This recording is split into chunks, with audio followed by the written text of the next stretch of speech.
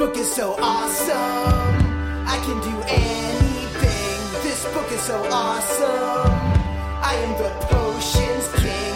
Did you hear that half-blood prince? I said I was the king. Can you hear me, Professor Snape? I can make anything. This book is so awesome. Hi, my name is Joel Watson. And I'm Lily Watson. And you're listening to Potter and Daughter, the Harry Potter podcast, where I talk to my 8-year-old daughter as she reads through the Harry Potter book series, and we recap the books chapter by chapter. Speaking of chapters, we left off on chapter 32, Out of the Fire. Harry had just been literally grabbed out of a fire. He was trying to escape through a fireplace in Dolores Umbridge's office, and she ripped him out of it and interrogated him with her inquisitorial squad. Right? Yes. What happened after that? Hermione came up with a quick plan. She said, "Tell her, Harry, tell her all about it." And Harry, then thinks, what does she mean, tell her all about it?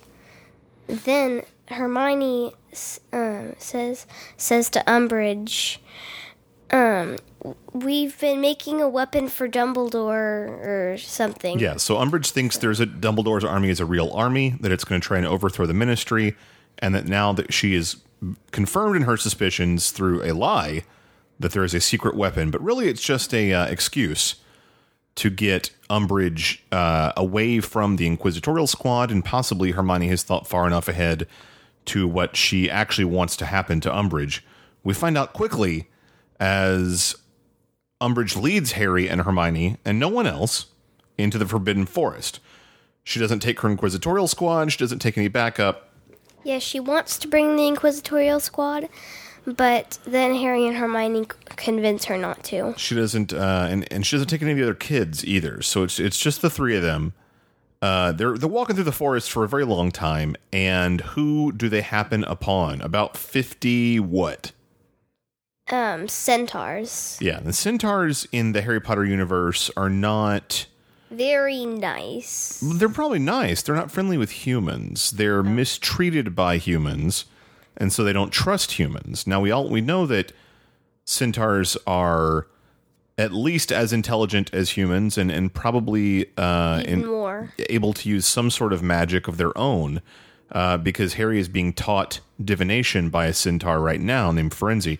But a different centaur starts questioning Umbridge in the forest. Do you remember his name? No. It's Megorian. All their names are so confusing. And Megorian wants to know what they're doing in the forest. Does Umbridge take him seriously or treat him with respect? Neither. Correct, yeah. She's like, whatever, we gotta go. Centaur, you are essentially an animal, and we would like to be on our way with our important human wizard business. That does not work out so well. First of all, she tries to cast a spell on them. What does she do to the centaur? Actually, first she says, "Filthy half-breeds." Yeah, something like that. So what does she do to the centaurs? She shoots a spell at them, and I think it was Stupefy. I know she sends an Incarcerus, which ties them up in ropes. Oh. And then she tries to stun them, and she's overpowered by all these centaurs. She's certainly got a lot of confidence, being one witch alone in the woods against 50 centaurs, even if she thought they were animals. What 50 horse-human-sized animals would you want to make mad in the scary woods? I'm not sure where all of her confidence was coming from there. She might have assumed they were incapable of fighting against her spells or something. I don't know. But they certainly bested her quickly, carried her off into the woods. And there's another centaur named Ronan, and he says that Harry and Hermione will not be harmed because they are foals, which means young horses. But the other centaurs don't agree. It seems like there is about to be more danger than who should show up. Then I believe that Grop shows up. Here comes Grop. Grop is probably confused, probably doesn't know what's going on. He does recognize Hermione. He's asking for Hagrid, But the centaurs don't take too kindly for him, so what happens? They start shooting their crossbows at him. Yeah, but being a giant, crossbows don't really have any effect on Grop. They're more of an annoyance, right? It's mostly just like getting a cut. Yeah, so he just kind of swatting the arrows away, but they kind of start fighting. In the fracas that ensues, Umbridge run off with the centaurs against her will, and Grop is fighting the other centaurs. Harry and Hermione just escape. Ginny, Luna, Ron, and Neville appear. They had somehow escaped the Inquisitorial squad. I think they just used regular, like, stunning spells and disarming charms, which means of the students involved there, who had the advantage? And why? Between Ginny, Luna, Ron, and Neville, and the whole big bad Inquisitorial squad. Why did Ginny, Luna, Ron, and Neville have the upper hand? Probably because Umbridge was not there. That might be part of it, but what have they been doing this year that might make them better at disarming other wizards? They've been in the DA mostly all year, and they've been learning a lot, and it's really good. Yeah, they know how to take care of themselves. So as mean and imposing as these, nasty Slytherin kids are, that Umbridge has picked to be her enforcers, they're not actually good at anything other than being mean and intimidating. When it comes down to actually, wizard dueling or defensing against dark arts, they don't have anything to back up their attitudes. One of the things that Malfoy is the best at is also bragging. Yeah, and so and making fun of people. We never even get a good impression throughout the entire series, really. We will learn a lot more about Malfoy, especially in the next book. But you never get a good sense of what kind of student he really is. If he's actually good at anything in Hogwarts. Not even to say that he's bad, just that they never really go into much detail. I think we know that he buys his way onto the Quidditch team. And other than that, we don't really know how well he does in any of his classes, or if he just kind of skates by on his father's wealth and their name. I would assume it's the latter. They all escape. That means the last thing I said, which is that he uses his name and his wealth. They all escape using what method? How do they fly away? Thestrals. And still at this point, Luna and Harry are the only ones that can see them. Yeah. So everyone else just kind of agrees, I guess I'm on a Thestral. Actually, Neville can see them. Oh, Neville too. That's right.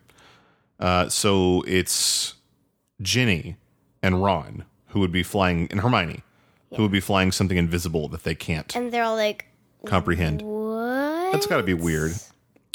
They're going to go to the Ministry. Their goal is to rescue Sirius, because as far as Harry knows, Sirius is in the Ministry being tortured. Yeah. When they get to the Ministry, it's completely empty.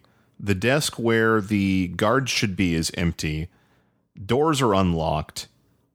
Does that seem like that would be normal in a very important, very secretive building? No, and there are no guards in there, so that makes them kind of suspicious. They should be. They should not be able to walk. They get to that phone booth that leads into the Ministry, and Harry tells them the code to put in, which spells out magic. It's something 2442 or something like that. But it spells out magic, and they can just go straight in. Even in the Muggle world, government buildings are locked at night and certainly guarded during the day. If a wizard government building is this easy to break into, I'd be pretty suspicious as to who's been there before me. So that's a little bit odd. It's certainly a cause for concern. This building, they quickly go to the Department of Mysteries, and this is a crazy place. Everything they encounter is super odd. I know they come to a room with a bunch of doors. What's some of the stuff they encounter in this big circular room full of doors?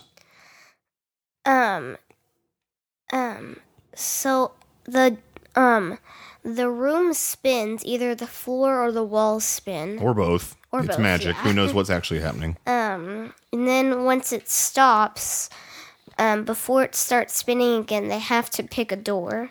So Harry remembers that in his dream, he would go to the one directly across from him.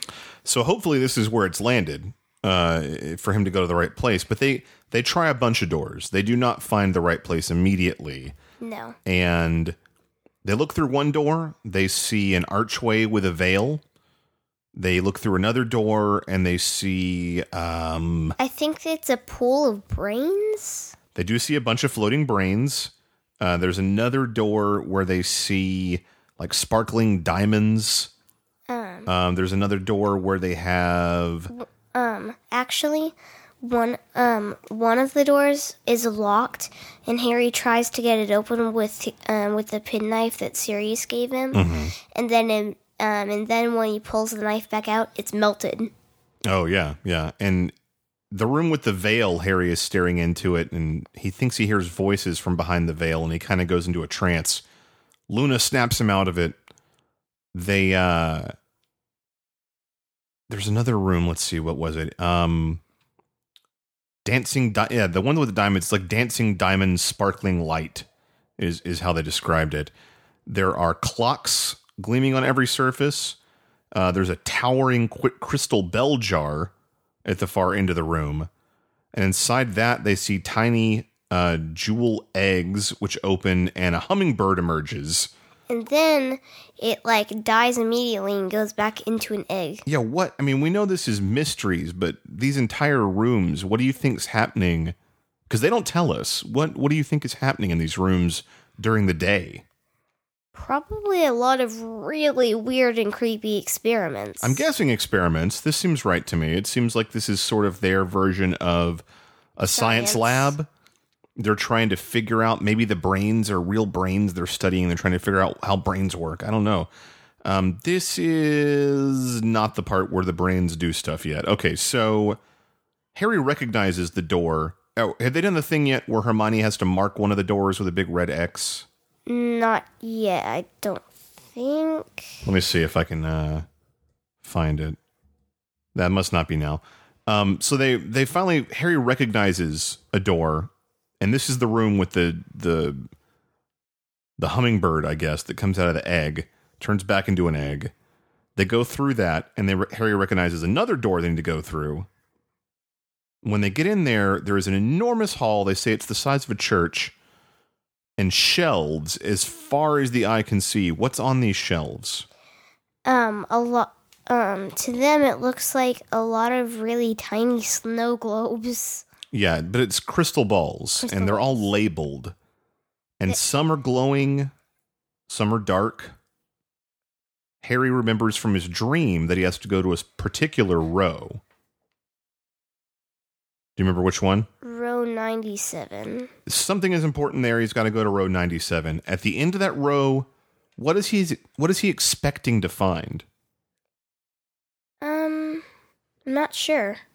He's expecting to find Sirius. Oh, yeah. This is where he expects the torture to be taking place. Instead, Ron looks on the shelf and sees a label with Harry's name on it. Yeah, it says from something... SPT. SPT and AD something. From SPT to APWBD. Dark Lord. And question mark Harry Potter. Correct. Hermione and Neville warn Harry not to touch it, but he still takes the orb. A voice starts coming out of the orb, but before they can hear it, I don't think it's even started yet. Harry hears a voice behind him that says, "Turn around and give it to me." Don't think it's Voldemort. No, not yet. Chapter 35. Is that where we were? 34, Department of Mysteries. 33, Fight and Flight. So chapter 35, Beyond the Veil. Sounds creepy. In the room that they're in, which I don't know if they explain, but we do know that these are all prophecies. Each one of these orbs is a prophecy that was made by some sort of person doing divination. One thing they never explain is do these prophecies have to be put into orbs and then placed on the shelf? Or every single time someone makes a prophecy, does it just appear on the shelf? Who knows? Makes no sense. What do you think would be a good explanation for why some of the prophecies are glowing and some of them are dull? There are two things I have theories about. One of them is that the bright ones are for people that are still alive, and the dull ones are for people who have prophecies made about them, but they're dead. Okay. Or that the bright ones are for good wizards, and the dark ones are for bad ones. Interesting. They do not explain, so either of those things could be true. I think it might be something like the bright ones are ones that are still possibly going to come true, and the dark ones are ones that either already passed and came true, or perhaps passed and did not come true, or are unlikely to come true. You know, maybe they're bad prophecies. What do you think? Maybe. So when they turn around to see who is speaking to them, who are they confronted with in this hall of prophecy spheres? Lucius, Bellatrix, and various other Death Eaters. Yeah, it's a bunch of Death Eaters, bad guys. This is our first real glimpse at Bellatrix Lestrange, and this is the first time since the graveyard since we've seen Lucius Malfoy as a Death Eater. He sort of lives his double life as a citizen and an evil servant of the Dark Lord. A mean citizen. Well, yeah, but, you know, it's not illegal to be mean. But it might be illegal to be, at least in the wizarding world, to be teamed up with Voldemort. So. Yeah. Bellatrix is threatening Ginny. What does Harry say he's going to do with the prophecy if they keep threatening his friends? He runs in front of Ginny and says, "You'll have to break this to get to her." Yeah, and I think Harry has figured out by now, this is the thing you want, and it's got a prophecy about me. If I destroy it, I bet you can never get that prophecy. For whatever reason, Dumbledore wants that prophecy, right? Voldemort. Yeah, Voldemort wants that prophecy. Harry says Voldemort in his talking with Bellatrix, and she says, "How dare you speak his name?" She's pretty hardcore. She's not like Lucius, where Lucius thinks being on Dumbledore's side... Voldemort's. I keep saying Dumbledore. Lucius thinks being on Voldemort's side will be good for him. Bellatrix worships Voldemort like a god. So there is a difference in their levels of commitment to Voldemort, to say the least. Some fighting ensues. Malfoy asks Harry if Dumbledore ever told him the reason for his scar is hidden in the Department of Mysteries, perhaps in that prophecy. I think he is trying to sow seeds of distrust between Harry and Dumbledore, right? He's trying to say, like, why would he keep this a secret from you, you know? But he does explain the plan. And he explains why Harry has to retrieve the prophecy and give it to Voldemort. What was the reasoning behind that? Are you asking why they couldn't do it themselves? Right. Even though they knew where it was, why couldn't they get it? Because only the people that the prophecies were made for can pick it up off the shelf. But once it's actually off the shelf, other people, like anyone in the world, can touch it as long as it's already off the shelf. And who can take it off the shelf? Voldemort and Harry. The person it's made about. Now, Voldemort didn't do it himself because that would confirm to the Ministry that he was back. And the Ministry so far does not believe he's back. He tried to get Sturgis Podmore to do it and Broderick Bode, and these are our people we've referenced earlier in the book. Sturgis Podmore was the guy in the hospital, right? No, Bode was the guy in the hospital. Who's Podmore? Podmore is the guard. Oh, okay. So either way, he's tried to trick other people, and it turns out it doesn't work. And they've ended up, not so great off because of Voldemort's interference. I think they either got electrocuted or there was a spell hidden inside the prophecy or something. Well, Harry tells his friends, we got to fight. So they start shooting curses everywhere, and there's prophecy spheres blowing up left and right. There's a lot of damage going on. They're running away, and Harry is caught on the shoulder by one of the Death Eaters, and Hermione stupefies him, and they're just kind of going back and forth and back and forth. You've got another guy. You got Bellatrix. You got Rodolphus. Crabbe. Obviously, Crabbe's father. Who's Rodolphus? No idea. Another guy named Rabastan or Rabastan. McNair, we've heard of a bunch. And Avery and Rookwood. Someone else named Mulciber. So there's probably more Death Eaters than we've seen in the past. The interesting thing here is that the kids are able to fight them off seemingly easily. I mean, it probably doesn't seem easily to them, but none of the Death Eaters take out any of the kids, and they immediately go to killing curses. There's some Avadas with no cadavers heard every once in a while, and so they're shooting killing curses at the kids, but they're defeating them with the defensive charms they've learned in the DA, which is kind of interesting. So yeah, Harry's a really good teacher. It also might mean that Voldemort's not a great teacher. Like they might be kind of like Malfoy. They just kind of sit around talking about how great they are.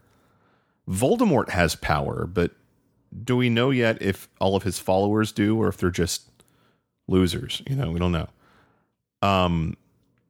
So they're fighting and fighting and fighting. They start running back through the rooms, I believe, right? Yes. This is the part where they do the X's.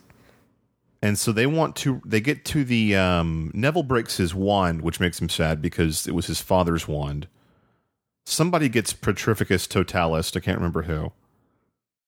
And they go through that room with the lights again. They get back to the... Actually, I think they go into that room, and then they hide under the table, Harry and Hermione. Let's see. He sees a cabinet that shatters and repairs itself again. Oh, and it contains time turners. That gets smashed, I believe. So I think they found the room where all the time turners are stored, and they may have actually destroyed all the time turners, which would be bad, I'm sure, for the Ministry. I'm not sure how easy it is to make a new one. And they actually had already marked the doors. That's right. Oh. They had marked the doors they tried because they wanted to figure out which doors, because every time they tried one, it spun again. And they don't want to go back through the door that they already went through. But this time they see that the marks have faded, so they just have to choose a new door. For some reason, Ron is giggling, and Ginny's ankle is broken. And I think they were... the giggling might be from a curse from one of the Death Eaters. Yeah, it was. And he's acting all weird, like, oh, Harry, look, this is weird. Yeah. Yeah, he's kind of acting goofy. They go into a room full of giant planets. It seems like maybe this is where they study space. Maybe they can kind of project themselves into space or something. Maybe.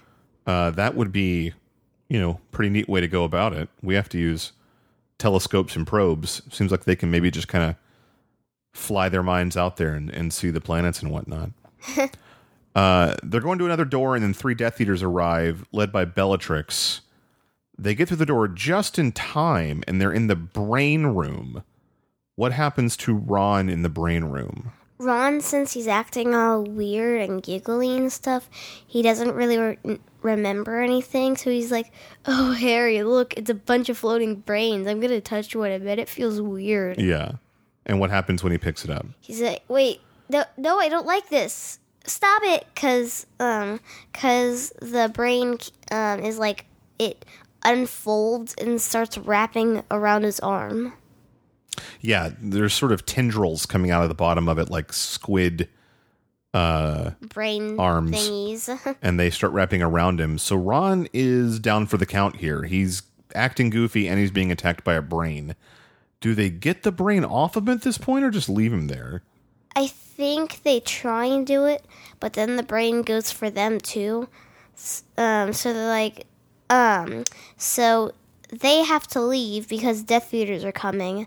And then eventually someone says that Ron is fighting off the brains pretty good. We should point out that obviously Harry did not find Sirius being tortured, and without explaining how or using what method, I think Malfoy does tell him, we tricked you. He's not here, idiot. He's not. I think Harry just thinks, okay, we're totally on our own. They run into the archway room again that has the archway with the veil, and then the whole, Order of the Phoenix shows up. Kingsley, Shacklebolt, Tonks, Moody, Sirius, and Lupin show up, and they're ready to fight. The adults now and the kids are fighting the Death Eaters at this point. Still no sign of Voldemort. Or Sirius. No, Sirius is there. Oh, yeah. Sirius shows up with Lupin. Right. And they're all just casting spells left and right, shooting each other, dodging spells, etc., etc. Bellatrix and Sirius are fighting, I believe. Yeah, they definitely start fighting. There's just tons of action. Everyone's shooting spells at each other. Neville gets hit with a weird curse that makes his legs go all wonky. I think it's like a dancing curse, sort of. Something. I would try something a bit harsher if I was fighting for my life, but whatever. I guess we don't want Neville to die. Neville grabs Hermione's wand and pokes out a Death Eater's eye. There's green flashes flying past everybody. Sirius almost gets hit with a green flash, which we know is a killing curse. So this is serious stuff. Neville catches the prophecy from Harry. Harry tosses it to him just as he's about to get tackled by a Death Eater. Neville puts it in his robe, but then what happens to it? His robe is ripped, so it just falls. Onto the floor. And I believe this is where it gets smashed. It smashes, and a figure rises out of the smashed prophecy. How do they describe this figure? What's interesting about the eyes? I think the eyes are just like pale white. No, they mention that they're huge and magnified. Oh. And it's a figure of a woman, and she rises out of the prophecy. Yeah, they don't say who it is, but they give a description of her eyes, and it's a female figure. So the prophecy begins to recite itself, but can anyone hear it? There's so much commotion, no one can hear what it's saying. At this point, only Bellatrix and Sirius are still fighting. Dumbledore shows up. Death Eaters start trying to flee, but Dumbledore doesn't let them. He pulls them back. He yanks them from their escape.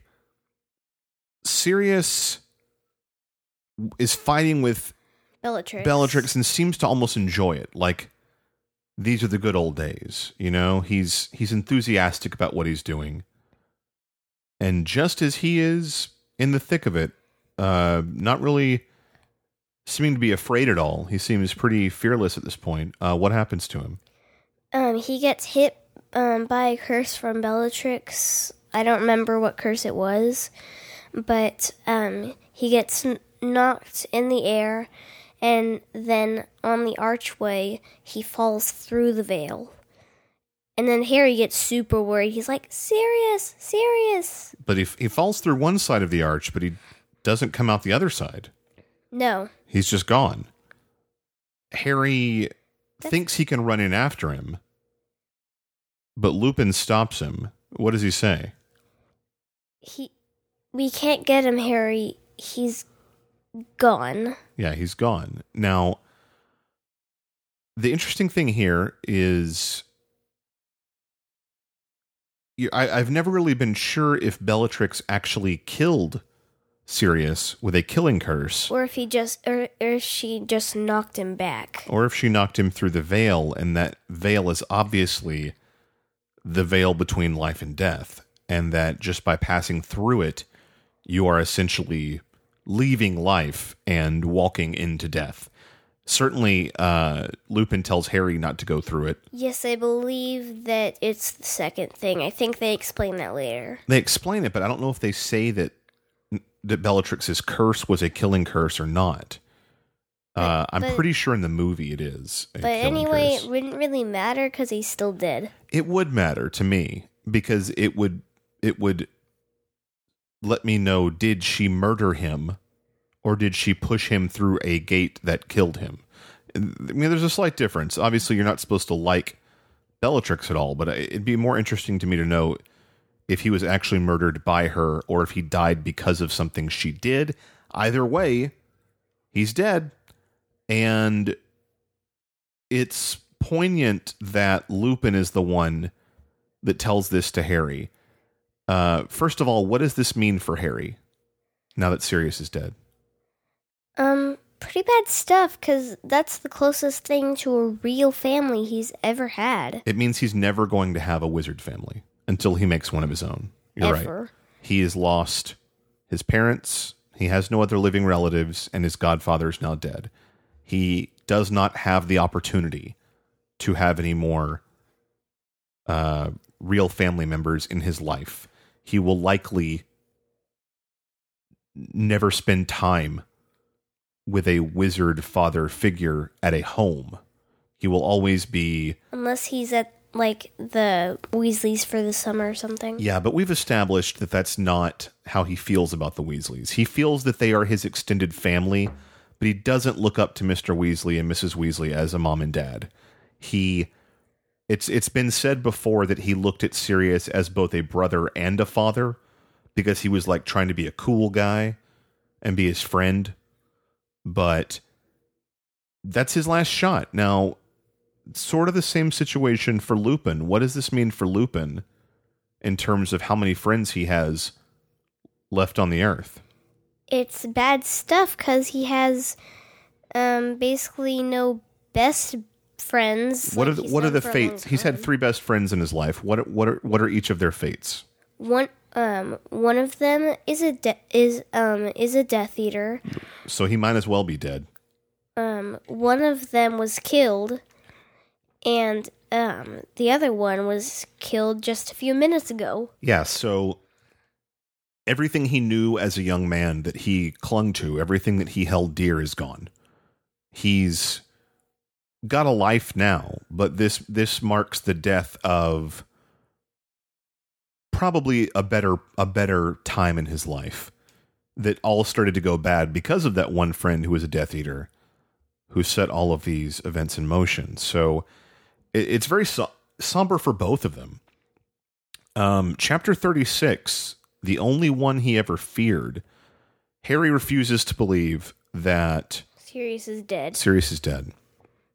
Dumbledore has immobilized all the remaining Death Eaters. They can't move. They're all tied up. Moody is trying to revive Tonks. Kingsley runs after Bellatrix. It seems like maybe the fight is over. Bellatrix escapes, and Dumbledore tries to take her out, but she knocks his spell away. Harry goes after her through the room with the brains. What does Harry want now? I'm guessing he wants to essentially kill Bellatrix. He wants revenge, and he thinks killing Bellatrix is what he needs to do. This is one of the times where Harry's like, I want to kill this person. They killed somebody that I like and essentially love. But that doesn't mean that he's going to actually do it. Well, he thinks he is. He's probably convinced himself that is the thing he needs to do. All he feels right now is rage. He's lost his only father figure, and he's just mad. He just wants to stop feeling that way, and he thinks killing Bellatrix is the way to do it. He chases her, and she's kind of tossing his spells away. She also tries to hit him with a Crucio, but misses and blows up a wizard fountain statue. They're exchanging curses as she runs, and Bellatrix gives Harry one last chance to hand over the prophecy. but she doesn't know that it's been smashed yet. Yeah, I guess not everybody saw that. Harry tells her the prophecy is destroyed, but then all of a sudden, his scar lights up in pain. We normally know what that means. What's going on now? That Voldemort is he's either feeling Voldemort's emotions again, or that Voldemort is near him. And Bellatrix is afraid. She knows that Voldemort is going to be really mad that she didn't retrieve the prophecy. She thinks Harry's lying and tries to use an Accio prophecy, and it doesn't retrieve anything. She says it like 3 times, and then she's like, oh, he's actually telling the truth. Voldemort pops up. He's here. He appears in the middle of the hall. He tries to do the killing curse on Harry. He's like, forget it. Here we are. I could have killed you before, and I wasted time being all showy. Now I'm just going to do it. He shoots an Avada Kedavra at Harry. Do you remember how Harry is saved? I believe that the statues around them come alive. Yeah, one of them with no head jumps between Harry and Voldemort and blocks the spell. And then there's a goblin, and then the other thing I don't remember. Now, who has animated these statues? Dumbledore, I believe. Dumbledore shows up. He's finally here to fight. We've now got Harry and potentially the 2 most powerful wizards in the world in the same room. One of them being the most powerful good wizard and one of them being the most powerful evil wizard. So, to say that it's an epic battle is an understatement. They begin sort of a duel of the best of the best. Do you remember any of the things that they try and pull on each other? I believe that Voldemort tries to do a few of the illegal curses, but Dumbledore reflects them. One of the first things Dumbledore does is brings more statues to life. One of them pins Bellatrix to the floor. And the other one goes to Harry. Yeah, that one guards Harry. It's a big golden statue. These were the statues of sort of like magical cooperation. So there's like a goblin, a house elf, a human, and like a giant maybe. I think the giant might be what's protecting Harry. We explain all of this later. And one of them had to be a wizard. Maybe it's the wizard protecting Harry that doesn't have a head. But Voldemort tries to like shoot giant snake fire at Dumbledore, and he deflects it, and then Voldemort tries to shatter all the glass in the room, and it flies at Dumbledore, and he turns it into sand. I think that happens in the book. I know it happens in the movie. He, all the while, making sure that Harry is staying behind this statue. I think Harry is still kind of intent on fighting, right? Yeah. But Dumbledore, he's got some explaining to do, but at this point, he's just concerned about fighting off Voldemort and keeping Harry safe. He hasn't yet explained where he's been this whole book and why he's been ignoring Harry, but he's here now, and he's hoping, I guess, that that's good enough. Just trust me. Let me do my thing. It's kind of hard to explain everything they do. But there's, at one point, I think Voldemort is encased in a ball of water. What? By Dumbledore, or vice versa. I know there's a big water ball at one point. And Voldemort disappears, the water falls down. Dumbledore tells Harry to stay where he is, and he, for a moment, looks frightened. This is not a look that he's seen of Dumbledore. On Dumbledore, yeah. It's not normal for Dumbledore to look frightened. And since I haven't read the book in so long, mostly I'm remembering the movie.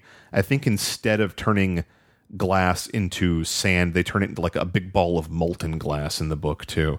So there's some differences, but it's this huge epic battle that's just destroying the building around them, and none of their spells are small, right? No. They're all the biggest, most flashy and destructive and or protective things they can think of. They don't have any stupefies or expelliarmuses. Yeah, they're not going to mess with any of that nonsense. Also, it should be pointed out that neither of them need to say their spells, when even many of the adult wizards still do.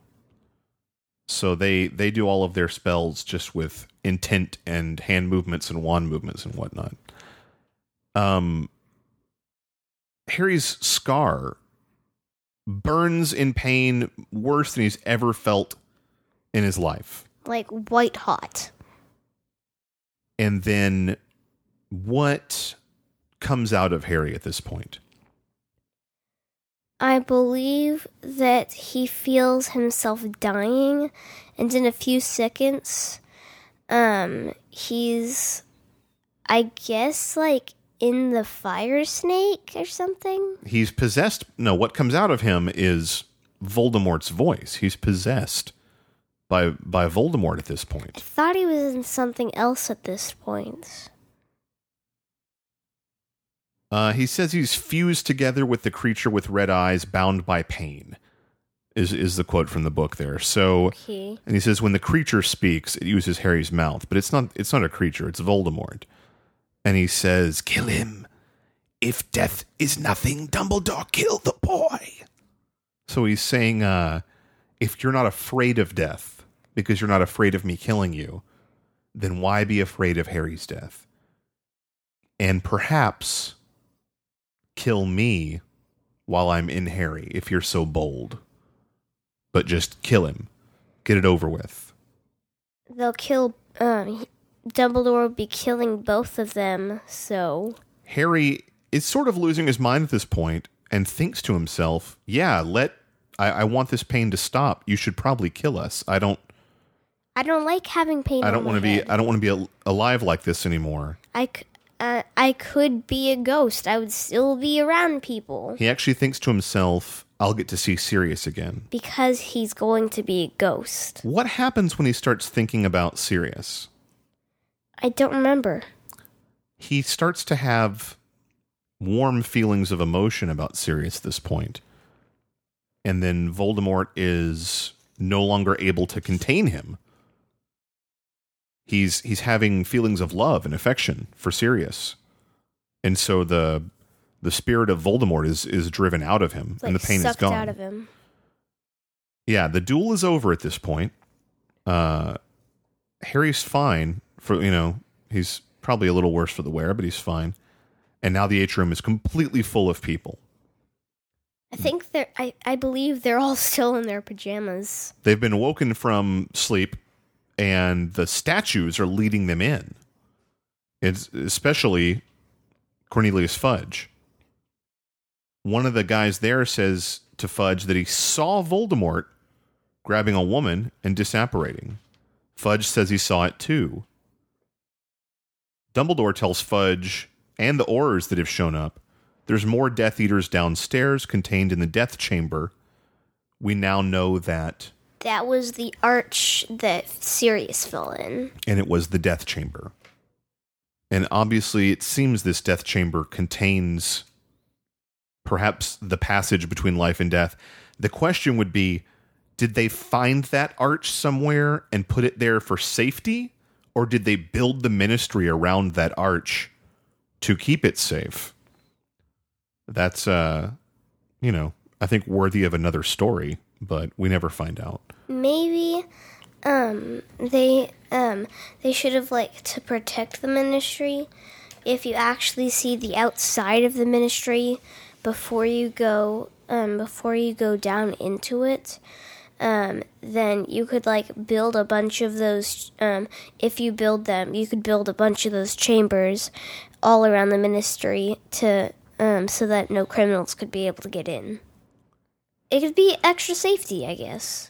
Yeah, I don't know if it's about criminals so much as somebody figures out, hey, there's an archway that leads to the realm of the dead. Maybe we should do something about not letting people just walk through it willy-nilly. Or there might also be spells on it to keep the dead in the archway. Dumbledore says to Fudge, well, Fudge is now under the realization that he was wrong, right? Who was wrong? Fudge.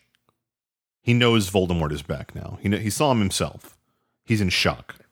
Okay, so yeah, he believes that himself was wrong. He spent the whole year discrediting this theory, but obviously he was wrong. Voldemort is back. He was like, nope, nope, nope, oh. Dumbledore says, I'll explain it all to you as soon as we send Harry back to Hogwarts. And he turns a piece of the statue, I think his head, into a portkey.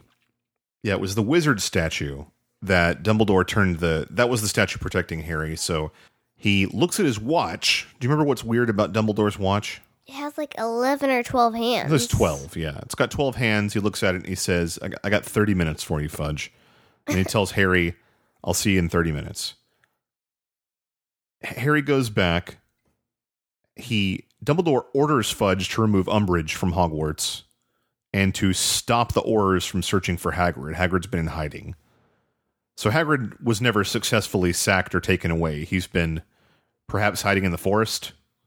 Maybe he's got some friends there. And chapter... It might be a bad idea because him alone would be a bad idea because the centaurs, I guess, hate him. I don't remember. Chapter 37, The Lost Prophecy. So Harry is back at Dumbledore's office. He can't stop thinking about Sirius. He can't stop thinking that it's his fault that Sirius is dead. Phineas Nigellus, the portrait of the Slytherin headmaster, is talking to Harry, and he says, how'd you get in here? This room is locked to all but the true headmaster. Do you remember why that's important? No. Umbridge could never get into Dumbledore's office. Then where was her office when she was headmistress? She made her own office. Oh. Filled it full of cat portraits and whatnot. Yeah, little kitties. But Dumbledore, no one ever got into Dumbledore's office. Now, when Dumbledore leaves with Fawkes, he says, I have no plans to flee, or something like that. That's weird because Harry has been in there like 2 or 3 times before. Well, one prevalent theory is that Dumbledore never actually leaves Hogwarts, since his office is his home. That perhaps he just locked the door and stayed there because they never could get in. So anyway, Harry gets in and he's kind of mucking about Dumbledore's office. Dumbledore shows up through the fireplace and puts Fawkes back on his perch of ashes. I completely left out one of the most important things of that battle. What does Fawkes do for Dumbledore at that point during the battle? He shows up. I don't remember what he does. Voldemort shoots a killing curse at Dumbledore and Fawkes eats it. That's right. He eats the curse and then swallows it. Then he dies, but then since phoenixes can't die, he just turns into a baby again. It is safe to say that Dumbledore would probably be dead at this point if Fawkes hadn't shown up. There have been several occasions where Fawkes has shown up and saved either Harry or Dumbledore or someone else from certain death. Yes. Phoenixes obviously have a magic that in many ways must go beyond wizards because they can apparate and disapparate out of rooms where that's not possible. They can? That's how Voldemort escapes. Fawkes apparated him out of there. Oh. And he just appears in the Ministry and eats that killing curse. And they have power over death. They can't die. So this is obviously something that certainly someone like Voldemort would be, at least revere this power that phoenixes have. Suddenly I either want to be or at least have a phoenix. I don't think you want to be a bird. Being a bird's probably pretty boring. Well, I have a lot of cool powers. Birds can't read books. They can't do anything fun. What if that's a magical bird that can read and write? Maybe we're talking then. I'm not sure. So Dumbledore puts Fawkes back on his perch. He's little baby Phoenix again. He tells Harry that your friends are fine. Harry is furious. How does Harry lash out? he starts like breaking everything in Dumbledore's office, and he's like, let the kid do his thing. He says, I don't want to do this anymore. I'm done. I've had enough. He says, this is part of being human. He says, I don't want to be human. I don't want to be anything. I'm tired of fighting. I'm tired of hurting. And he is. This is his breaking point. He has, if you look back at his journey up until this very moment, he's sort of shrugged off all the horrible, horrible things that have happened to him and just kind of kept going. But it's been 5 years of near constant sorrow. He's like, okay, I am done with this. I think his upbringing at the Dursleys has given him a very thick skin for suffering. He spent his first 10 years suffering through being ignored and being mistreated.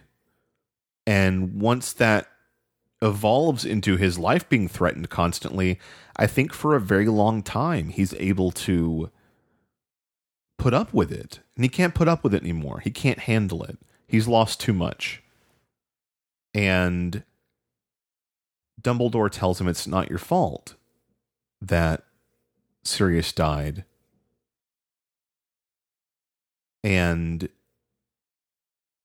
he says, he says, you're not nearly as angry with me as you ought to be. As you should be. He blames himself. What does Dumbledore tell Harry about what he should have done as soon as he met Harry 5 years ago?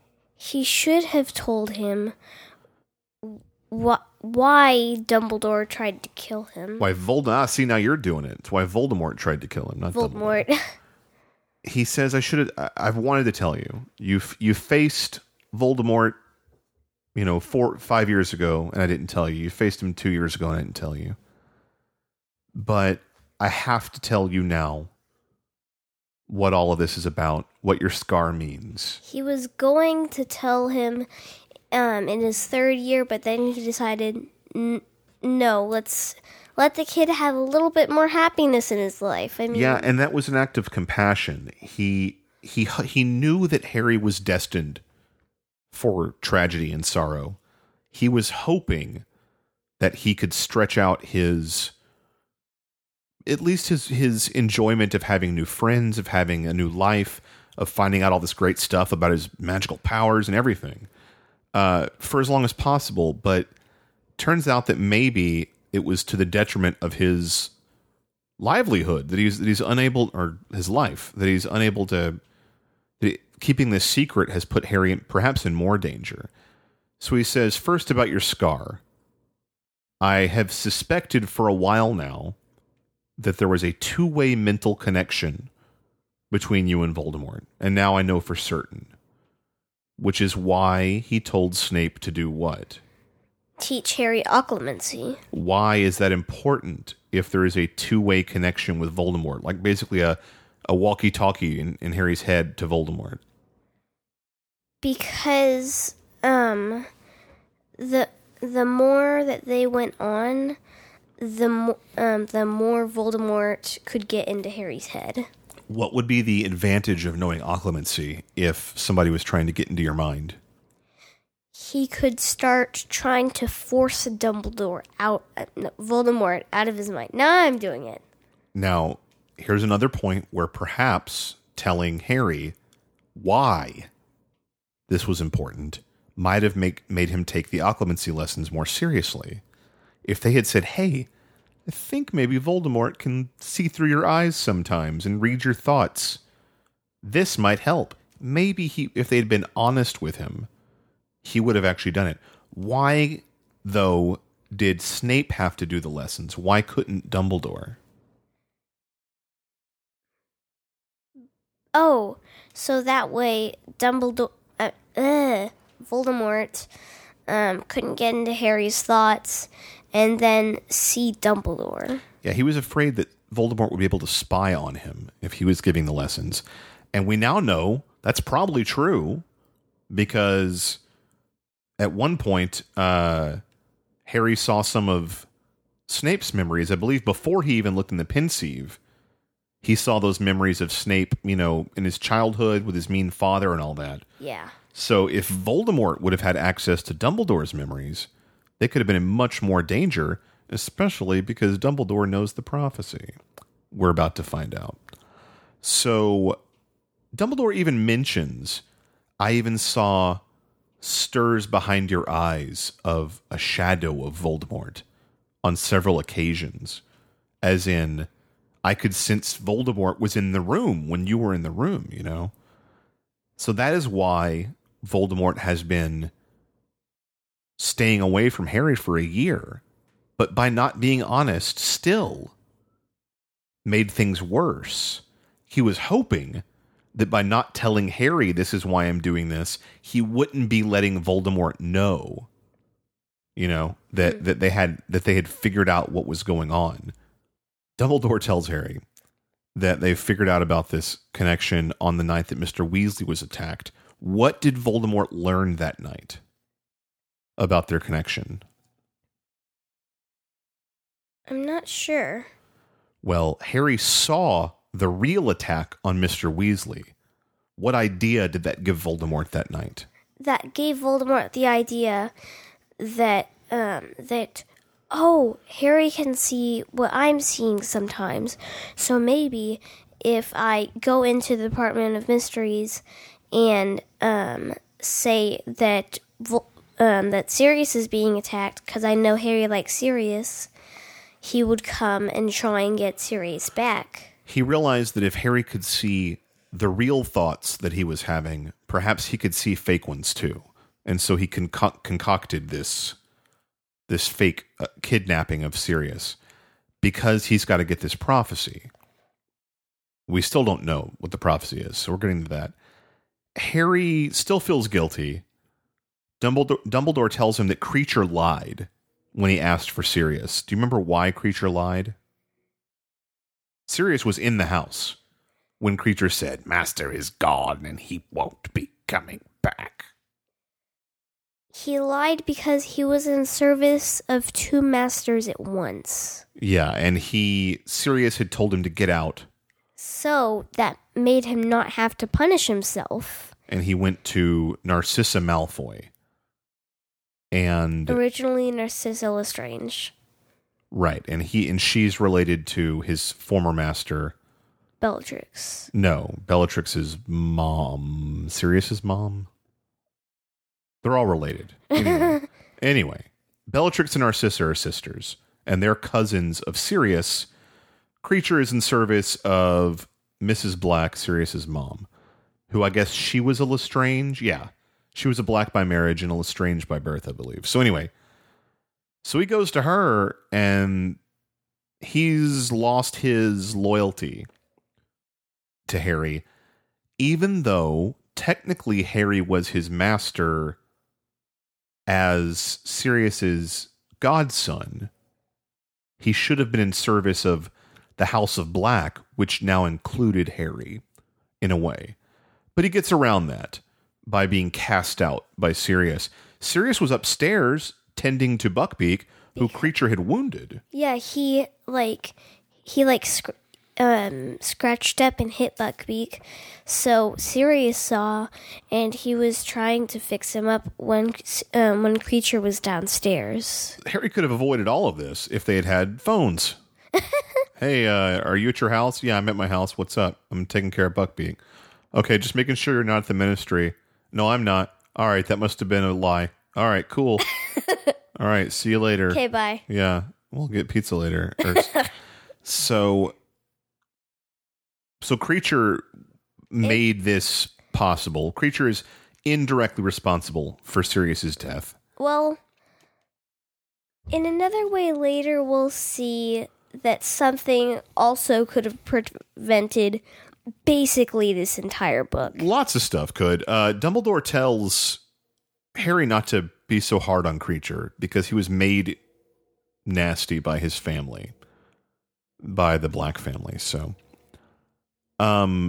Snape also checked on Sirius after Harry gave that warning, because the Order has other secret methods of communicating with each other. Again, cell phones would be helpful. when Harry didn't come back from the forest, this is when they got upset. They knew Sirius was fine, but Harry and Hermione and Umbridge went to the forest and then never returned. So now they think Harry's in danger, and because he said they've got Padfoot at the place where it's hidden, they all head to the Ministry. Again, it's kind of everyone's fault that Snape was in the wrong, or that Sirius was in the wrong place at the wrong time. But, sometimes that's just how things happen. Dumbledore, since he's so good at legilimency, knew that Kreacher was lying, and he, quote-unquote, persuaded Kreacher to tell him the full story. So now Dumbledore knows about the plan, he knows about the prophecy is the thing they're going after, and the fake Sirius attack and all that. And that's when Dumbledore heads to the Ministry to have that battle that we just saw. Harry, at this point, thinks that Snape is also partially to blame. But Dumbledore explains that's not the case and you should trust Snape. He also explains why Harry had to live at the Dursleys. I've referenced this before on the podcast. I think I've actually come right out and said it in an early episode because I couldn't remember when it was revealed. But this is where it's revealed. Why was it so important for Harry to be safe at the Dursleys? Because even though they're muggles, when Harry's at the Dursleys, he has magical protection, even though the Dursleys are muggles. What caused that protection? I've forgotten this part. When Harry's mother sacrificed herself to save him, it created one half of a spell, basically a blood magic. Her blood was spilled instead of his, and so her blood is what protected him. Who else has her blood? Her sister Petunia. So Dumbledore, then, that created half of an enchantment around Harry. Dumbledore finished it. He turned it into a finished spell that said, as long as Harry is protected by the Evans family blood, then he may not be harmed by Dumbledore. And it was the strongest spell he could do. It was, of all the protective charms that exist, this is the one that no matter what, better than having a secret keeper, better than having any sort of repelling charms or protective charms or hiding charms or invisibility or anything. This is the one that no matter what Voldemort did, he could never hurt Harry ever at the Dursleys' house. In an imperfect world, Harry would stay in that house till he was dead, and he would always be fine. But that would be a terrible life. So Dumbledore also reveals that he is the one who sent Petunia that mysterious howler that reminded her, you know what you have to do. Remember that last year in the last book? That was in this book. Or it was... That was at the very beginning of this book. Okay, so the beginning of this book. But yeah, so that was the thing. Like, you can't abandon him. And you know why. Because as cruel as Petunia is, given the choice, of course she would not let Harry die. She hates him. She wants him to suffer. She blames him for her sister being dead. But she doesn't want him to die. She's not evil. She is as nasty as you can be without being evil, but she's not evil, and she does not want to kill Harry. She is not an evil dark wizard. Right. And so she knows that we must protect him or he will be killed. So that's where that secret mysterious howler came from. Dumbledore wanted, like you said, to tell Harry why Voldemort wants to kill you several times over the course of all of his various encounters with Voldemort. But now he's got to tell him the true reason. And things are getting serious. It's based on the prophecy. Even though the prophecy was smashed, and the only people that could retrieve it are the ones it was made about. It was made about Harry and Voldemort, so potentially they could have heard it. Why does Dumbledore know the prophecy? Because they have to let somebody hear the prophecy for good. No. You don't remember? No. Dumbledore knows the prophecy because it was made to him. It was made to his face. He was there. Do you remember who made this prophecy? No. Oh, come on. We've been talking about this. When the figure came out, the female figure with the magnified eyes. That's right. Who made the prophecy? Trelawney. And that explains why the worst divination teacher in the world is at Hogwarts. Do you understand now? Yes. Why is she there? Because she is the one who knows the prophecy well, because she made it. Well, sort of. She is there because she made one right prophecy, and it was one of the most important prophecies ever made. And on the off chance that she ever makes another one, Dumbledore wants her close by. He does not care if no child at Hogwarts ever learns divination properly ever. He knows that the daughter of Cassandra the Prophet, the greatest seer of all time, made one accurate, horrifying prophecy about the Dark Lord and Harry and all this, that maybe she'll do it again someday. And she did. Once. She made another, Dumbledore didn't hear it, but she made another accurate prophecy. It's when she goes into her creepy voice mode, and she makes the occasional accurate prophecy. He says it was 16 years ago, and he can recall it perfectly.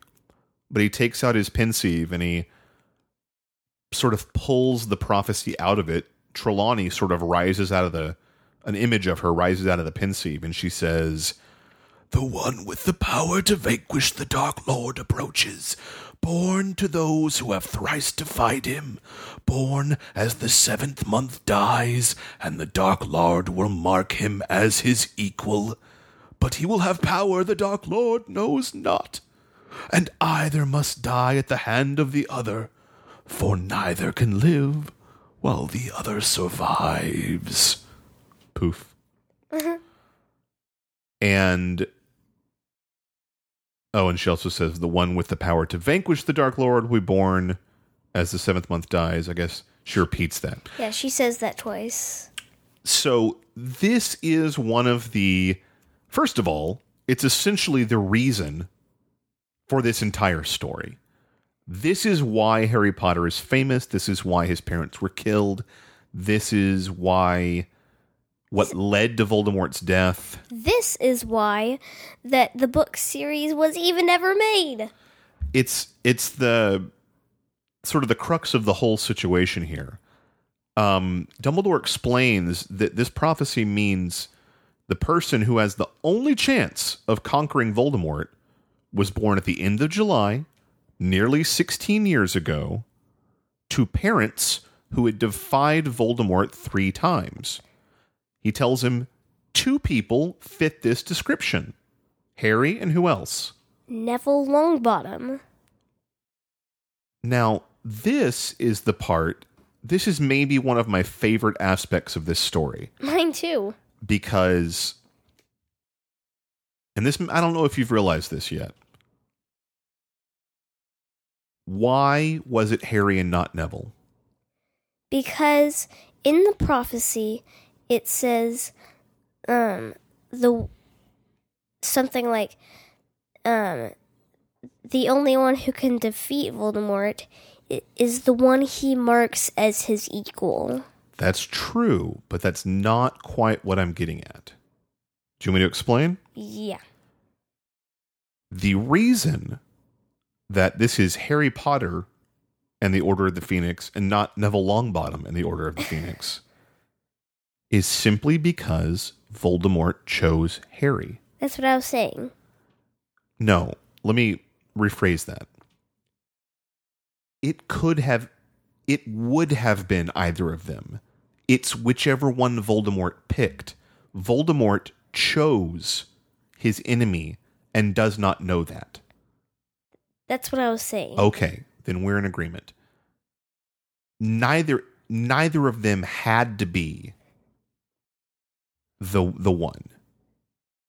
Voldemort, it says, picked Harry because Neville was a pureblood. Neville's family was pureblood. So Voldemort assumes in his twisted mind that purebloods are better. I'll pick the non-pureblood family, I guess. Well, depending on how you choose it, it could be just your parents or your grandparents and your parents. But yeah, because Lily Evans was Muggle-born, he decided they were not as good as the Longbottoms. But that means Voldemort chose his ultimate enemy. And Voldemort made the prophecy come true. He could have done nothing. Nothing at all. But he heard this prophecy and said, I gotta find this boy. I gotta kill him before he kills me. It killed him. It killed Voldemort. And not the boy. All he had to do was walk away. And he would probably be in power ruling the world today. Yeah, this would probably eventually be Harry Potter dies. This is what is called a self-fulfilling prophecy. It's like me saying, Lily, you have a big test on Friday. You haven't studied. You're gonna fail. Then you go do that test and you hear those words in your head.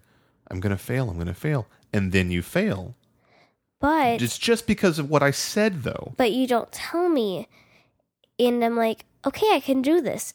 And I only missed like 2 questions. So Voldemort hears this prophecy. This baby's going to kill you. I got to kill that baby. He didn't have to do anything. He created his own original destruction at the hands of this child. And like you said, he not only metaphorically, but physically marked Harry. He gave him a mark. He gave him a scar on his head. I have marked you as my equal. I have given you the power to vanquish me by choosing you in this prophecy. So the whole thing is basically avoidable and a mistake. And it shows you how trying to control the future and control the outcome of things that are out of your control can be worse than just taking things as they come. Trying to plan for the ultimate perfect situation it is not possible. You can't do it. And it's not like we wanted Voldemort to win, but no. But he did this to himself. Like if Voldemort just walked away from all of it, Harry would probably already be dead. Most wizards that defied Voldemort would probably already be dead. Yes.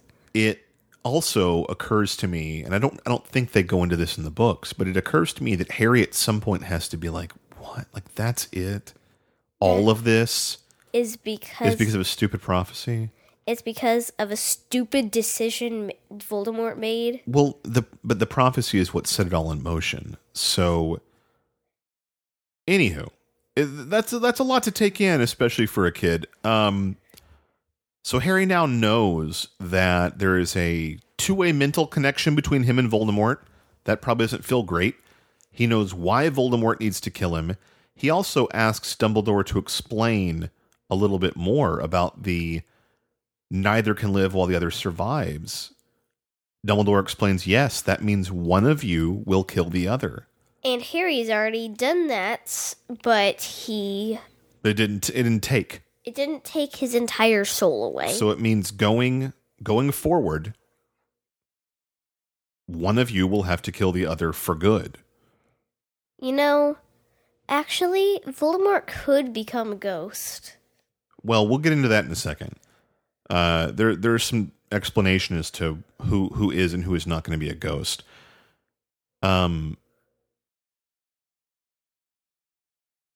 It's also interesting to point out here that it was when the prophecy was made, it was when Voldemort was sort of interviewing teachers to be the new divination professor. He was at the Hog's Head. Dumbledore was at the Hog's Head when he got this prophecy from Trelawney. Voldemort didn't hear it, though. There was an eavesdropper at the Hog's Head who only heard the first 2 lines. So he heard the one with the power to vanquish the Dark Lord approaches, born to those who have thrice defied him, born as the 7-month dies. The end. Voldemort never heard the part about the Dark Lord will mark him as his equal, etc., etc. So he even had half the information he needed to make the choice he could have made. I don't know if we're ever told who that eavesdropper is. We're not. I bet we are eventually, but he also didn't hear the part about he has the power the Dark Lord knows not. Dumbledore explains what that power is. He says there's a room in the Department of Mysteries that stays locked all the time. It contains a force more powerful and wonderful and terrible than death, than human intelligence, than all the forces of nature. That's probably the thing that melted Harry's knife. Probably. He also says Harry possesses this power in such quantities, and Voldemort has none of it. What do you think that power is? We've said kind of it before, but I don't really remember what he says now. I don't remember if Dumbledore explains it at all, but I think he's just saying something about this is love. Because that's the thing that Harry has that Voldemort can never possess. Yes, that is what... Love, friendship, empathy, compassion. He said love in the first book. So, again, Voldemort doesn't really know what he's up against. He doesn't know that he's unlikely to win because Harry has... And we've seen how this power defeated Voldemort in the past. For instance, Voldemort could not touch him before he had Harry's blood because he was protected by his mother's love. Voldemort couldn't possess him when he thought about his love for Sirius. So this is a part that Voldemort probably is just not going to catch on to because he doesn't see the importance of positive human emotions. In fact, what makes Harry so special is how human he is. And Voldemort has gone out of his way to make himself inhuman. He tried to make himself a snake person. He has succeeded. He is a snake person. He doesn't have human features. He doesn't really have a human body. He has snake features and a body he created from bones. I mean, he has a body that is shaped like a stick figure.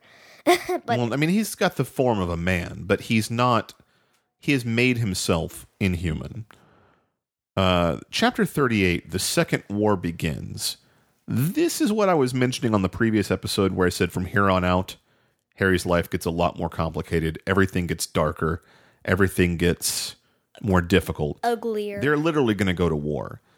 The Prophet comes out on Sunday, and what does it announce to the world? The Daily Prophet. Yeah, I don't remember. Well, what has just happened at the Ministry that no one believes currently? Voldemort is back. So the Prophet announces not only is Voldemort back, but Fudge confirms it. He also says that who is no longer working for the Ministry? Who used to guard Azkaban? The Dementors. They're gone. They are obviously in service of Voldemort and have been for some time. It's clear, right? Yeah. Ever since book, the last one. Yeah.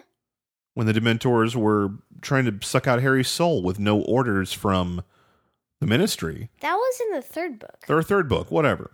Yeah, that was Azkaban. So, the Dementors are gone. Dumbledore's reinstated as headmaster, and he's put back on the International Confederation of Wizards. He's reinstated as chief warlock of the Wizengamot. Everything's back to normal, except that now the wizarding world knows that Voldemort is back.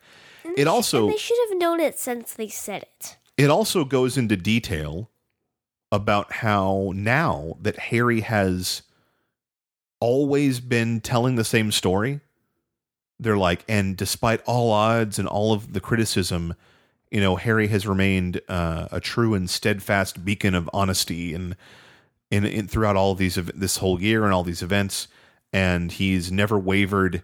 He's always told us the truth, and now we should believe him. And so Harry is exonerated for everything he said that no one believed, right? Uh-huh. And he's considered to be honest and trustworthy at this point, and that he's been telling the truth this whole time. And like I said, they should have believed him since they said it. And Luna's father, Mr. Lovegood, I believe, is the one who got this article into the Prophet, which is interesting because he's not a fan of the Prophet, but I think even he realized it was more important to get it out to more people than just those who might read the Quibbler. Ron, we find out, is where? He's in the hospital wing. Because of his encounter with the brains. Yeah. So he was kind of missing for that last bit of action. So he's recovering in the hospital wing. As Harry leaves, Draco, Crabbe, and Goyle try to start a fight. They raise their wands, but who shows up to stop them? I believe it's one of the teachers. It was Snape. Oh. Now, Snape wants to take house points from Gryffindor for this fight, but what does he realize? It wasn't Gryffindor's fault. No, don't guess if you don't know. He realizes Gryffindor has no house points. Oh. They have lost all of their points. He's like, oh. McGonagall shows up, and what does she do? Snape says, I suppose we should... Then McGonagall finishes his sentence and says, add some more? She awards 50 points to each of Harry's friends. I don't remember if it's just the three of them or if it's plus Luna and Neville too. It's plus Luna, Neville, and Ginny. So it's like 350 points or 450 points or something. Yeah, it's and then he wanted to take away 10 points. Which just shows you how silly the point system is if the head of a house can say, my house gets more points, whatever. I have to assume that there is a magical protection on the points system that judges the validity of the points being awarded. Like, you couldn't just say, hey, 100 to Gryffindor. You've got to actually have a reason. I'm hoping that maybe Dumbledore oversees them or something. But one time during a Quidditch match when Snape was there, he gave points to Hufflepuff for no reason. I don't know. So yeah, maybe it's a total Bogus. Nonsense. Yeah, it's totally bogus, and they shouldn't do it. Umbridge is also in the, what do you call it? Hospital Mungo's. wing. Oh, is she at St. Mungo's or is she in the hospital wing? Oh, she's in the hospital wing. She's in the hospital You're wing. right.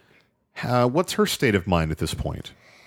She's basically out unless you do a clicking noise with your tongue, and then she thinks that sounds like horse hooves. And she's freaked out. Obviously, she has suffered some sort of violence at the hands of these angry centaurs, but it was Dumbledore that saved her, even after all she did.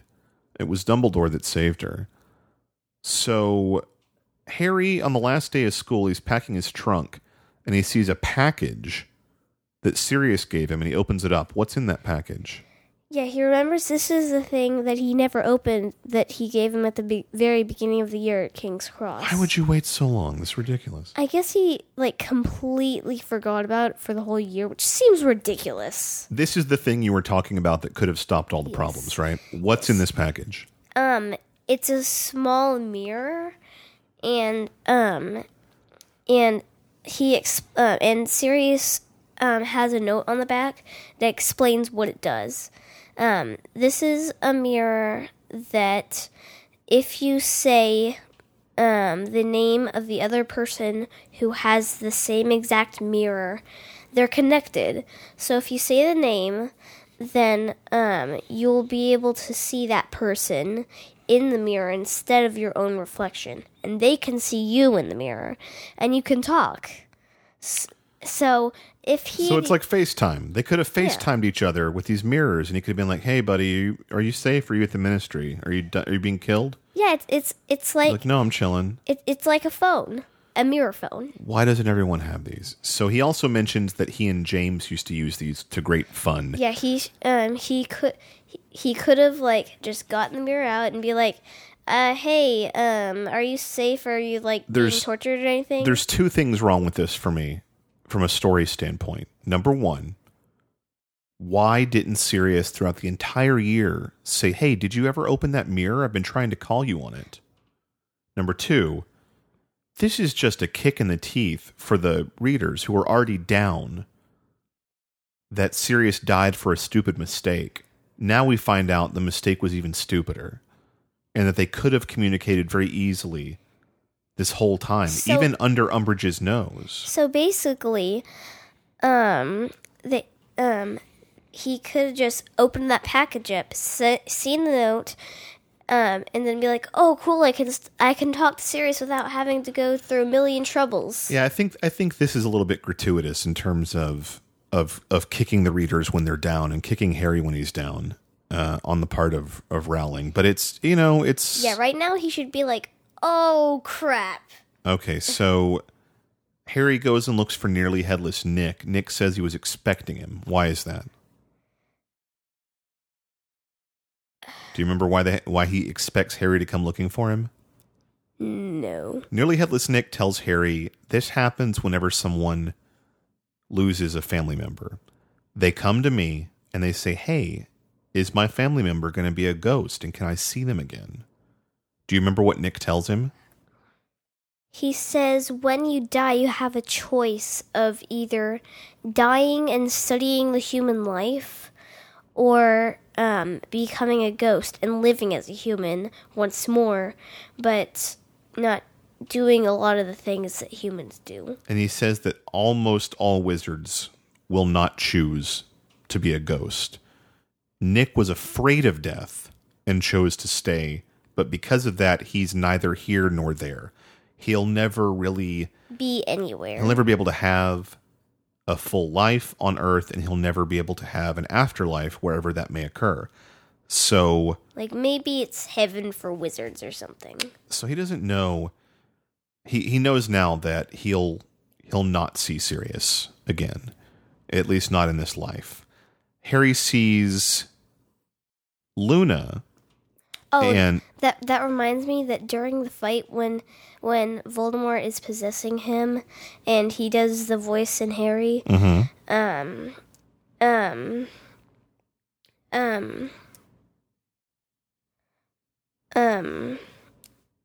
Harry thought to himself and said, "If you kill me, I'll be able to see Sirius again." Yeah. So that may have been true had he not decided to be a ghost. But Harry sees Luna and says that she heard from Ginny that Sirius was his godfather. So they're sort of talking about who they have lost. And he remembers that Luna can see Thestrals. Harry asks who Luna saw die. Why can you see Thestrals? What does she explain? She explains that her mother was the one who died. And how did her mother die? I don't remember. She said she liked to experiment with spells, and one of her spells went terribly wrong. So essentially, she killed herself on accident, which is a pretty depressing thing, especially if you have a young child. That'd be like somebody trying a new cookie recipe and the oven explodes and kills them, you know? That's pretty tragic. So she mentions that she's okay, she has her dad, it's not that bad, and that she'll get to see her mother again. She also mentions that when they were near the archway, she could also hear the voices. Harry could hear them, Luna could hear them, the other kids couldn't. Perhaps Neville would have had he been nearer. But I think it's the same as the Thestrals. You could hear the dead behind the veil if you've seen death, perhaps. Seem to be the same rules. And it's a bond that they share. Harry has never, even when they went to that battle at the Ministry, he remembers thinking to himself, if I could have picked anyone in the DA, it wouldn't have been Ginny, Neville, and Luna. but this is sort of Harry's own dumb prejudices about some of his friends. He thinks Neville's kind of slow and clumsy. He thinks that Ginny is too young, and he thinks that Luna is a goofball, but they've all proven themselves to be powerful witches and wizards. They're worthy. Harry's not seeing the full picture of who his friends are yet, and that's not uncommon when you're a teenager. You might look at a very superficial quality of even someone you like. You might say, yeah, I like this person, but he's not the smartest, or he's not the strongest. And then they surprise you because you're not really taking the time to truly understand who they are and what they're all about. Or he's not the best at the thing I need him to be good at. But you don't know that, especially at that age. It's difficult to get a full picture of yourself, much less anyone around you. So I think this may be the end of Harry underestimating his friends, especially these few. Especially Ginny, who he thinks she's a little kid. They find out on the train home that she's dating, I think, Dean Thomas now. Yeah. And that Cho has moved on, and she is dating someone named Michael Corner.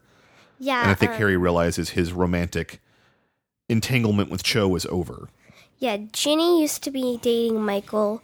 Now she's switching to Dean Thomas, and Ron is like, what? Yeah, he doesn't like to think of Ginny as being growing up either. He wants to think of her as his little baby sister only. Also, it would be weird if she married Dean because they're friends, and he would be like, this is weird. Oh, you mean because Ron and Dean are friends? Yeah. No, that's not that bad. You get older and you might want someone you trust to marry your little sister. Makes things easier. He probably feels weird about it as a teenager, sure, but I would imagine it's not that bad from his perspective, especially later on. Crabbe and Goyle, Draco, are waiting on Harry again to jump him since they missed the chance in the hall when Snape interfered. And they try and ambush him, but who is in the compartment?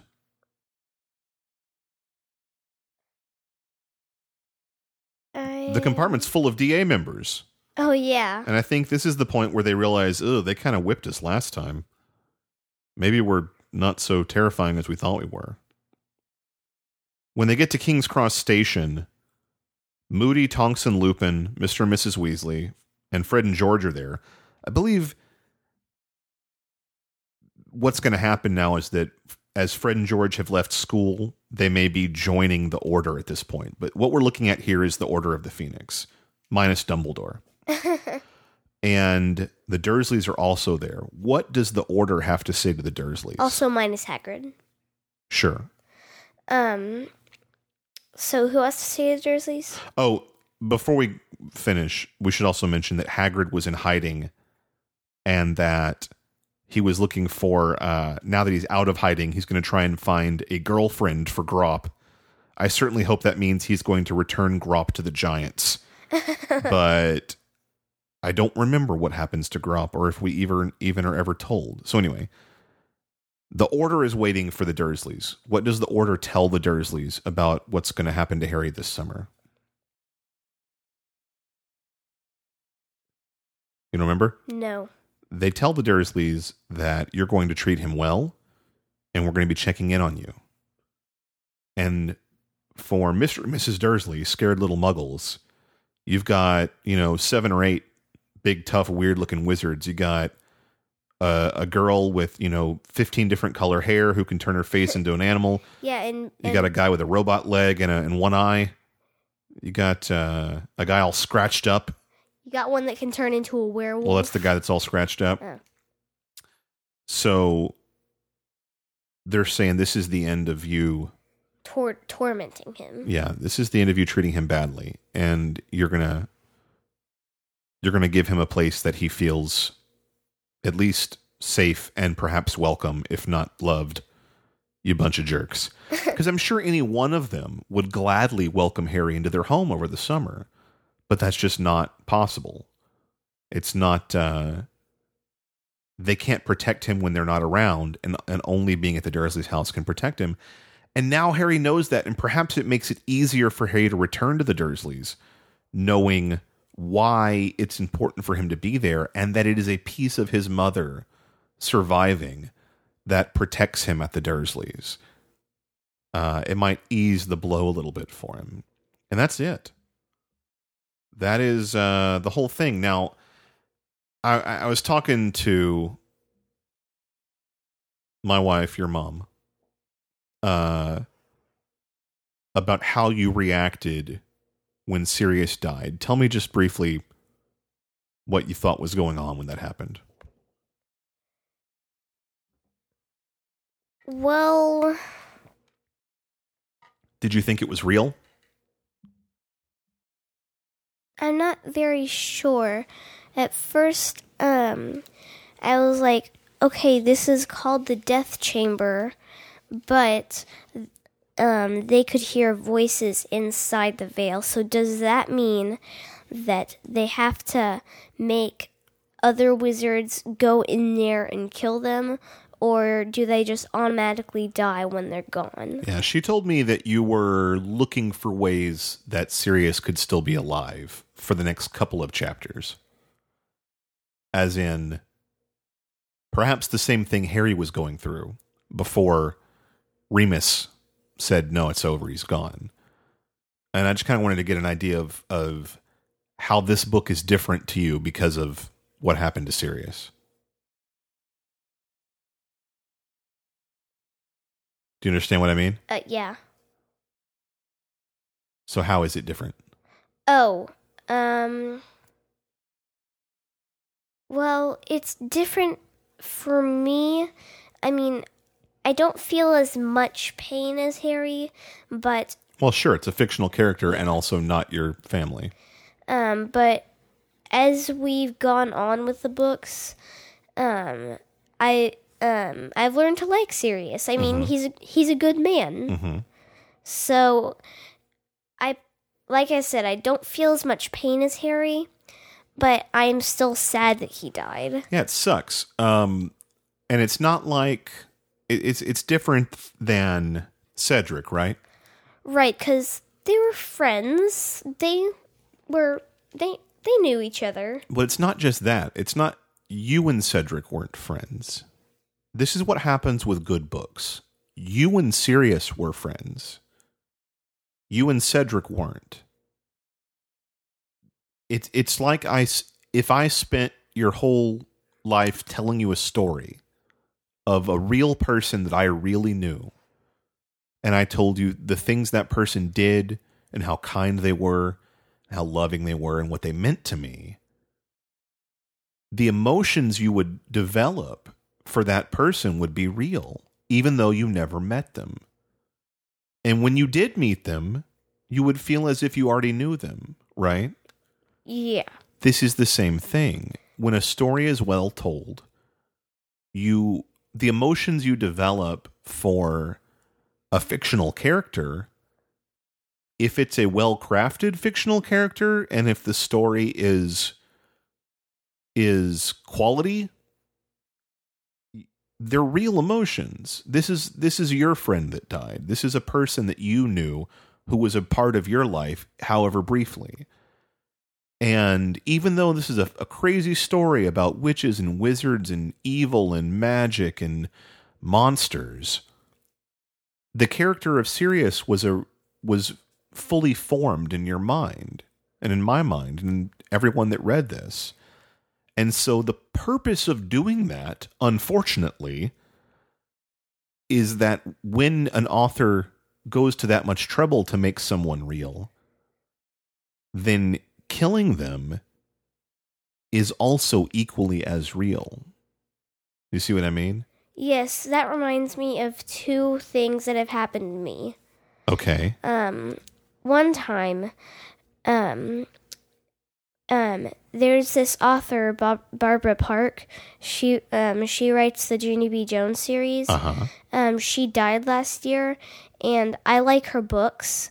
So now I'm sad that there won't be any new ones because I'd almost read all of them. so I was sad that one of my favorite authors died, and two,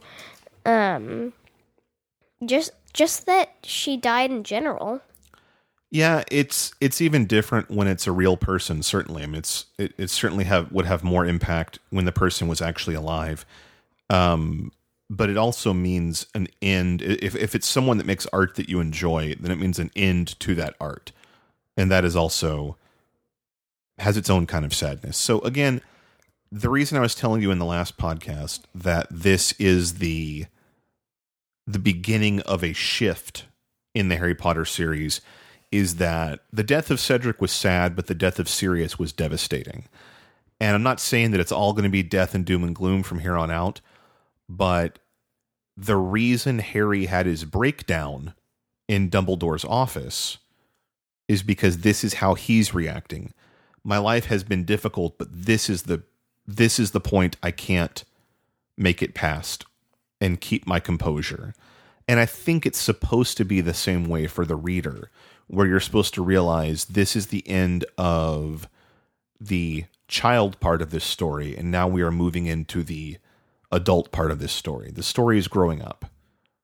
And for kids who were reading this when it came out, they were growing up with the books because they were only coming out every few years. So even kids that grew up with the movies were coming out once a year.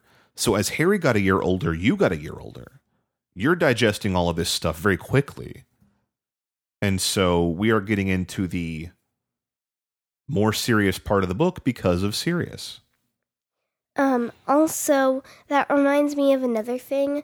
I was thinking a few days ago, when we read the part about Sirius dying, that reminded me that we've been reading the books for quite some time now, and I've learned to like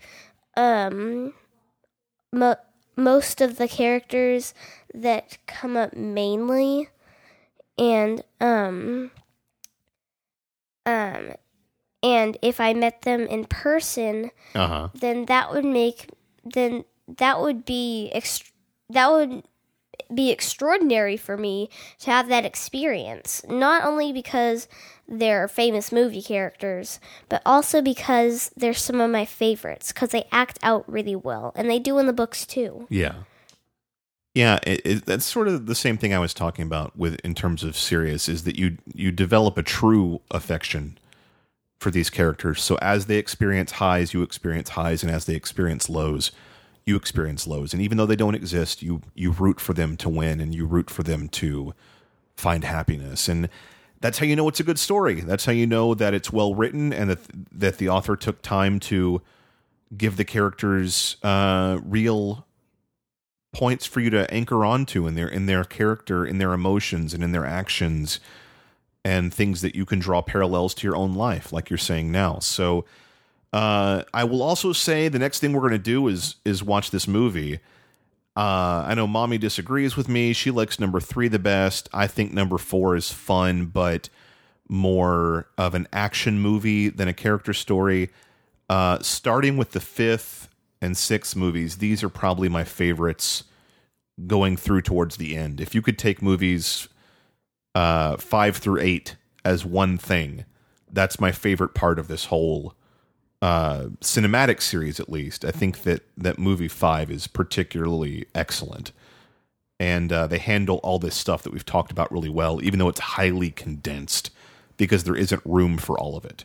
So that is it. We'll finish up. You're going to start reading book 6 probably tonight, which is called what? Do you know? It's called The Half-Blood Prince. The Half-Blood Prince. No idea who that is. Maybe we'll find out. And then we will, as you get through the first handful of chapters, we'll record another episode and release it. Yes. I've got an idea who the Half-Blood Prince might be. Who do you think it is?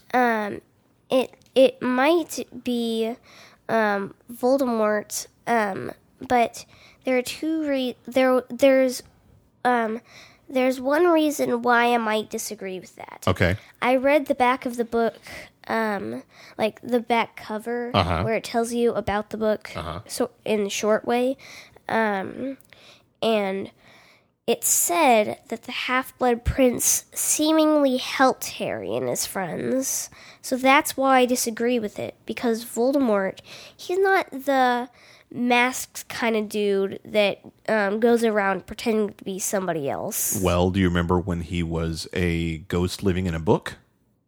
That's true. He did try to help some of Harry's friends at first. He seemed like he was going to. That's sort of true. That's the first part of deception is a lie. He's a liar, and so he has to do the lie in order to get what he wants. Also, I was talking to my mom, and I asked her if the Half-Blood Prince was someone we knew or someone we didn't. What'd she say? She said that it was someone that we already knew. Do you want another clue?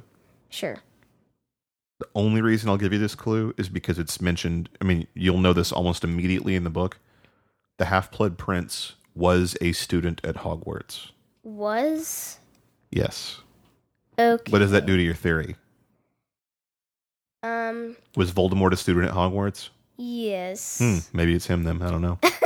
So, the very last thing you just made me remember, the only other thing about this book that I wanted to point out that I thought was really, really important is when Dumbledore is dueling Voldemort, he refers to him as Tom. Do you know why he refers to him as Tom and why that's important? He refers to him as Tom because Tom Marvolo Riddle was the name that they decided on when he was a kid. But do you know why that's important that that Dumbledore call him Tom instead of Voldemort? No. Voldemort is the name he chose to make people afraid of him. Oh, Dumbledore is saying, "You're Tom, and I'm not afraid of you. I knew you when you were Tom. I know you now, and I'm not afraid of you." I don't care if you've chosen a name that makes everyone afraid of you. A name doesn't change anything. Correct. Yeah, he's saying, I know what you really are, and I'm not afraid of you, and I will not do you the courtesy of using your chosen name that's designed to invoke fear in people. I'm going to call you by what you want to forget. I'm going to call you as the thing that you really are, that you try to pretend you never were, which is just a man. I'm going to try and pretend that you're the thing, you've been pretending for quite some time that you're something that you're not. You are Tom Marvolo Riddle, and I'm going to stick to that. He's just a scared boy. You're a scared boy who had a hard life, and you made all the wrong choices. And so that's what he's trying to remind him with that simple one word. So that just shows you Dumbledore is he's a fierce man. He's a smart guy. So now we're going to be done. That's the end. If you enjoy Potter and Daughter, please do leave us a review on your podcast reviewing platform of choice. Personally, I like iTunes. I'd love to see some more positive reviews there that would help more people find the podcast. Take 30 seconds of your time and leave a review. Why not? Sounds like a fun way to spend a half a minute. If you would like to support the endeavors of myself in making more podcasts and comics and art and things as my job, check out patreon.com/hijinksensue, HIJINKSENSUE. For Potter and Daughter, I am Joel Watson. And I'm Lily Watson. I'm going to go ahead and say it. Great episode. Great episode. That's too many high fives. Let's do just one. Okay. Bye. This book is so awesome.